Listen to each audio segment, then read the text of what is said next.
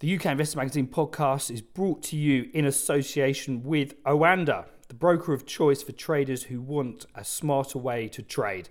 Trade with Oanda and get 1 year's subscription to TradingView Pro. 76.6% of retail investor accounts lose money when trading CFDs with this provider. You should consider whether you understand how CFDs work and whether you can afford to take the high risk of losing your money. Welcome to the UK Investor Magazine podcast, the latest on shares, markets and investments, now available on your Amazon Alexa. Hello and welcome to the UK Investor Magazine podcast, now also available on the UK Investor Magazine mobile app. For today's podcast, we're going to be taking a deep dive into a number of UK equities, as well as covering the key themes out there in markets this week. And to do that, we're very kindly joined once more by Alan Green. Alan, thank you very much for being with us this morning. Hello, John. Good to be back. So we're recording on a Friday this week as opposed to a Wednesday. So we're going to have a bit of a wrap up of the week and look at some of the key stories out there and a number of equities that have been moving. So, Alan, to start with, I think from a UK perspective, the biggest news that we had this week was the Bank of England increasing rates by 25 basis points to 4.5% as expected.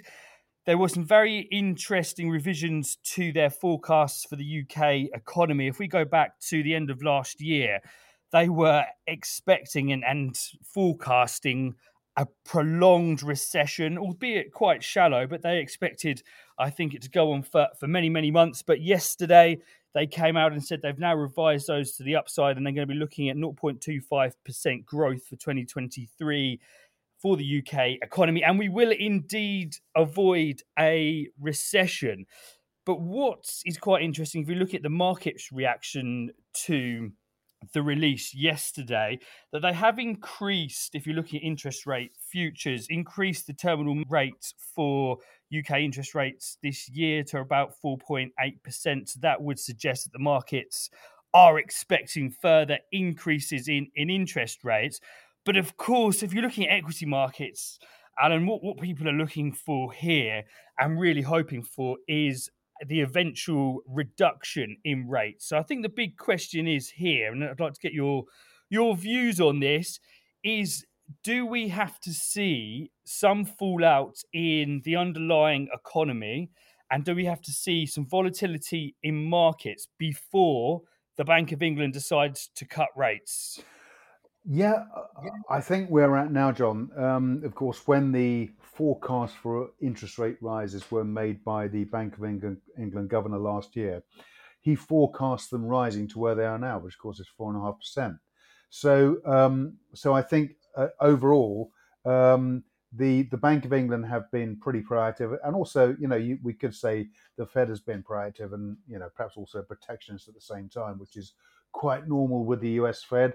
But certainly the Bank of England have been proactive in dealing with these issues firmly. Of course, it's been pain for borrowers and those with mortgages, because those that aren't on fixed rates have seen the mortgage rates go up month by month, and it's been quite an increase. So if we've seen in some, if you're borrowing on a standard variable rate, of course, you will have seen since this time last year your mortgage payments in some cases quadruple. So it's certainly been a painful process, but nothing that the Bank of England didn't predict. So we're now at that point, and I think the economists are now expecting that after the forecast, as you rightly said, of a recession, will no longer be seeing a recession. We'll see, in fact, a small improvement in GDP, 0.25%, which is great news. At the same time, of course, the hope is that we are seeing interest rates plateau at the moment. There may be further rises to come. Of course, that will depend on how inflation continues, and of course, we're seeing inflation feed through into so many other areas now.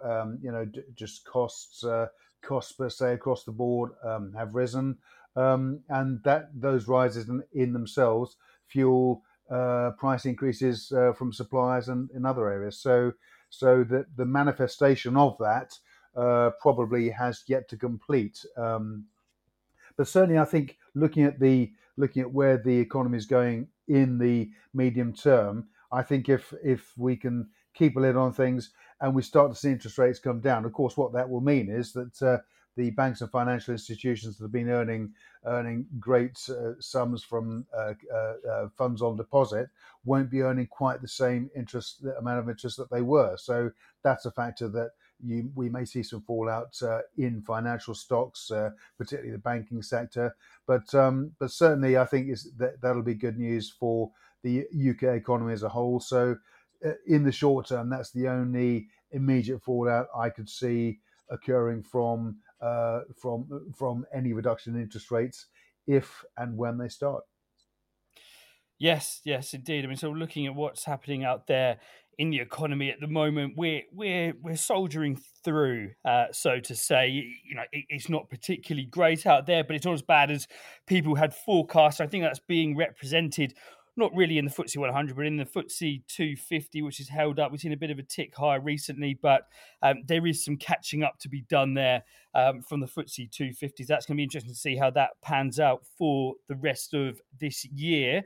So we're going to move on now, Alan, and discuss the first company up today, which is Rolls-Royce. They released their trading statement for the first quarter yesterday. We saw a bit of a dip in Rolls-Royce shares yesterday. So what was behind that move, Alan? Well, it's a pretty good set of results. I mean, shares are actually up again today, but as we were saying earlier, of course, they did dip off yesterday, and I think it's a simple case of buy the rumor, sell the news. And of course, a lot of investors and institutional investors will have held on and maybe taken some money off the table. They're maybe looking forward and looking at the fact that the guidance remains unchanged. Which to my mind, given the uncertain macro picture, that's a good thing. But it was nonetheless, we saw that dip. But of course, shares are still trading close to year highs. Year high so far of 160p. Trading, we're back up to stage just below 150p, 149.15 as we're recording this. But it was a really good update overall from the group. So of course you've got the civil aerospace arm, which of course you've got those eponymous huge great engines that are underneath the wings of most of the airliners that fly around the world.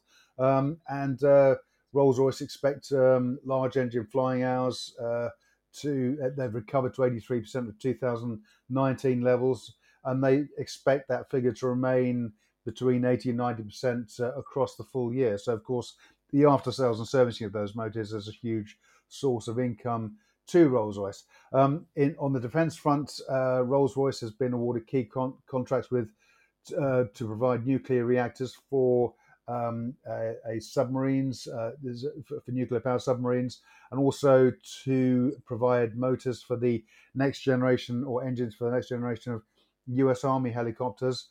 And in power, of course, aftermarket services have seen high demand, and Rolls is very much banking on power systems to drive margins higher, and of course contribute substantially to the overall performance of the group. So underlying profits between 800 million and a billion are expected on the year. Free cash flow between 600 to 800 million, and very much weighted to the second half of the year. So yeah, shares were off 2.6%, but really they've recovered that already this morning. And I think overall, if you're an investor in Rolls, that's a pretty good outlook. And I'm sure, given the macro backdrop, we can probably expect the company to continue to win further contracts as the year progresses. So if I'm a holder of Rolls-Royce shares, I think I would continue to hold. But of course, there are some issues and concerns over the balance sheet. And the fact, of course, is that Rolls-Royce doesn't pay a dividend at the moment. So if the stock isn't paying a dividend per se, you would then look for the opportunities for capital growth. And I mean, the opportunities are limited at the moment. So perhaps if the shares do pop a bit higher, you might want to take some money off the table and bank some profits. But I think nonetheless, the outlook for Rolls and the visibility for Rolls-Royce is reasonably good. And I think, of course, if they did reintroduce a dividend, it would change the picture and the investor appetite substantially.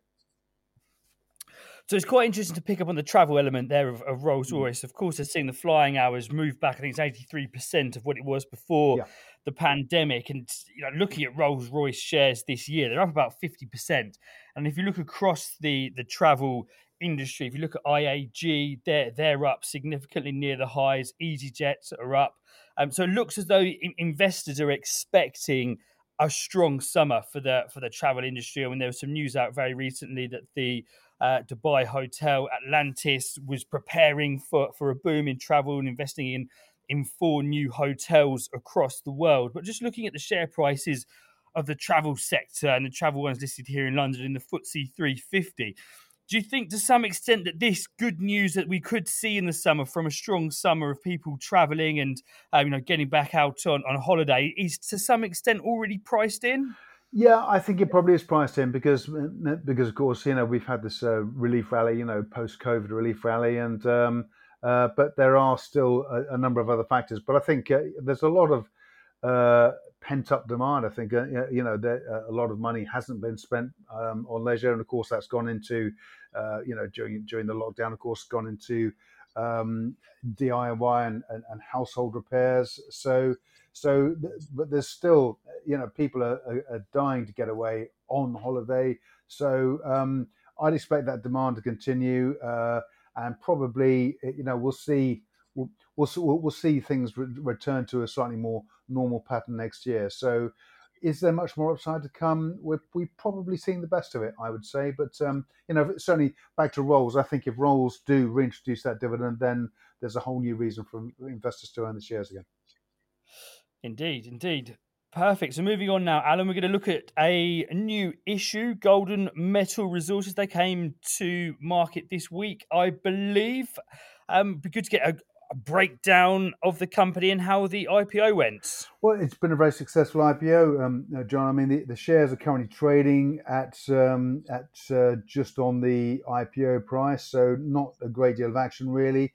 But of course, it listed on Wednesday, raised 1.98 million, and issued at a placing price of 8.5p. We came to market with a valuation of 7.1 million. And of course, key with this is the fact that the package of assets owned by Golden Metal Resources were spun out of Power Metal Resources, and logically you can see absolutely why, because the entire focus of the company is in Nevada, within the Walker Lane Gold Belt in Nevada, a package of projects there.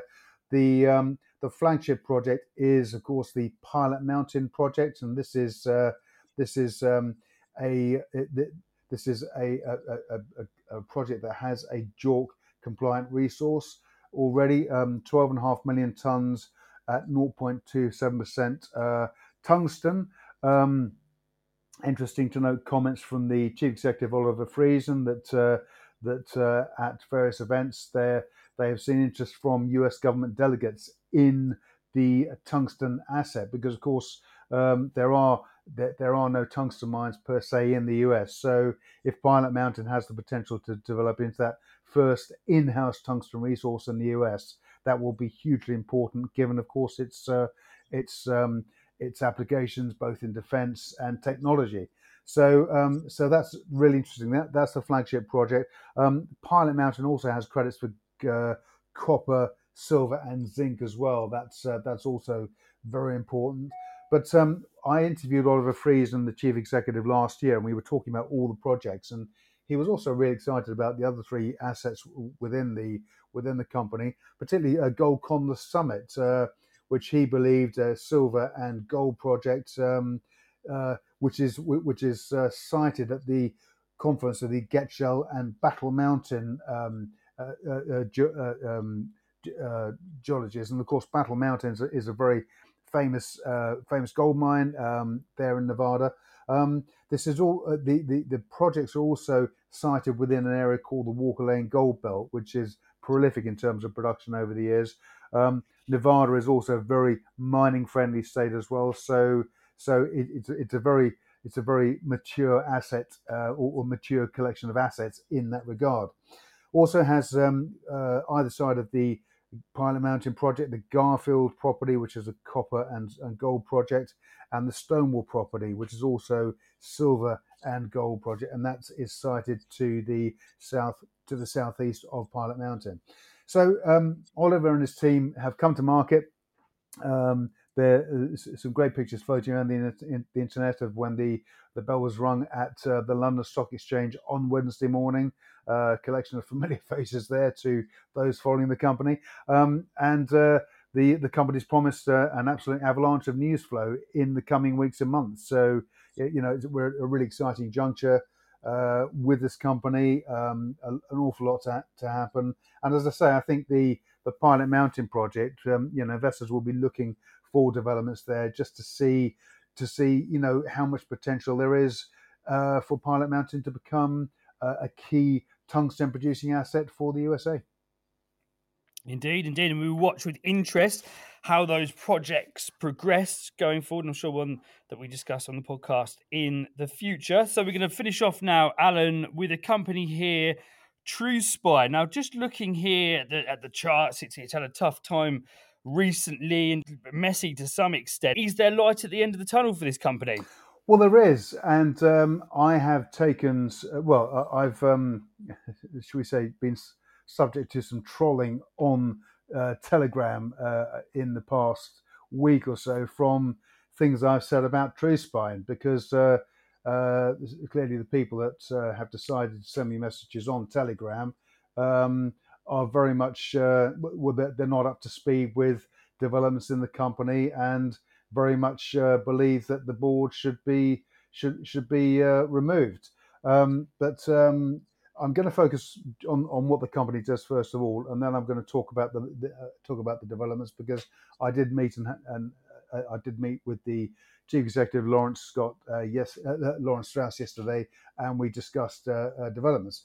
So TrueSpine has it's engaged in the medical device field with spinal stabilization devices, and the spinal devices market is absolutely huge, estimated to be well over $10 billion per annum, and expected to grow at a compound average growth rate of some 3% all the way through to 2026.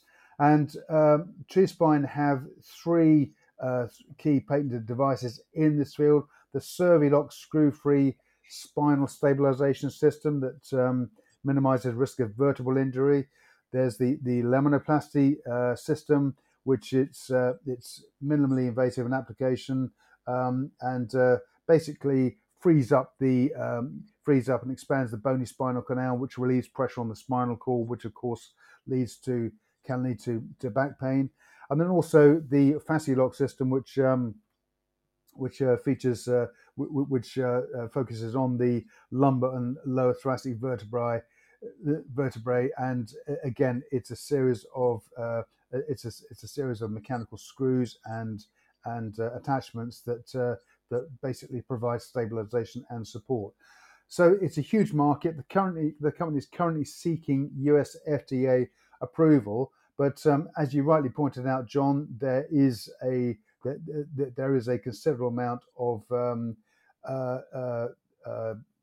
disruption within the company at the moment due to the recent board changes. But the board changes were brought about because Lawrence Strauss pointed out to me that the previous administration had done very little, if nothing, to progress the FDA application, also to progress the business as a whole, and they had squandered the cash assets that were within the company. So that's the majority of that board were removed. Lawrence Strauss came in. He's dramatically cut costs already in the few weeks he's been with the company, but a bunch of shareholders have put in a requisition notice for a general meeting, which will now be held at the end of May, and this is to now remove Norman Lott, Nick Patel, Annabelle Schild, and Lawrence Strauss as directors. Now, Annabelle Schild is a long-standing director of the company. Nick Patel is a highly regarded surgeon and neurosurgeon, and is a non-exec director with the company. He's an honorary senior clinical lecturer at the Institute of Clinical Neurosciences at the University of Bristol, and also a non-exec director, Dr. Tim Evans, a former apothecary to Her Majesty the Queen, and that's back in the early noughties. Annabelle Shield, long-standing entrepreneur and investor, and she recently provided the company with an additional loan to keep the company going during this interim period while it resolved these issues with the general meeting and the requisition meeting, and also the group chief financial officer Norman Lott is an experienced chief finance officer, held multiple roles on AIM-listed companies over the past few years. But Lawrence Strauss in particular is a real entrepreneur, and he saw very quickly the opportunities here. He was brought in on the recommendation of Annabelle Shield, so they're very much working together as a board and as a team to resolve this issue. But nonetheless, these directors have petitioned for the removal of the board. That will be resolved at the end of May, and then the company can move forward. They're progressing with the FDA application. One of the key issues that within TrueSpine is the ownership of the IP, because the IP was invented by an American gentleman called Frank Boehm. He is the inventor.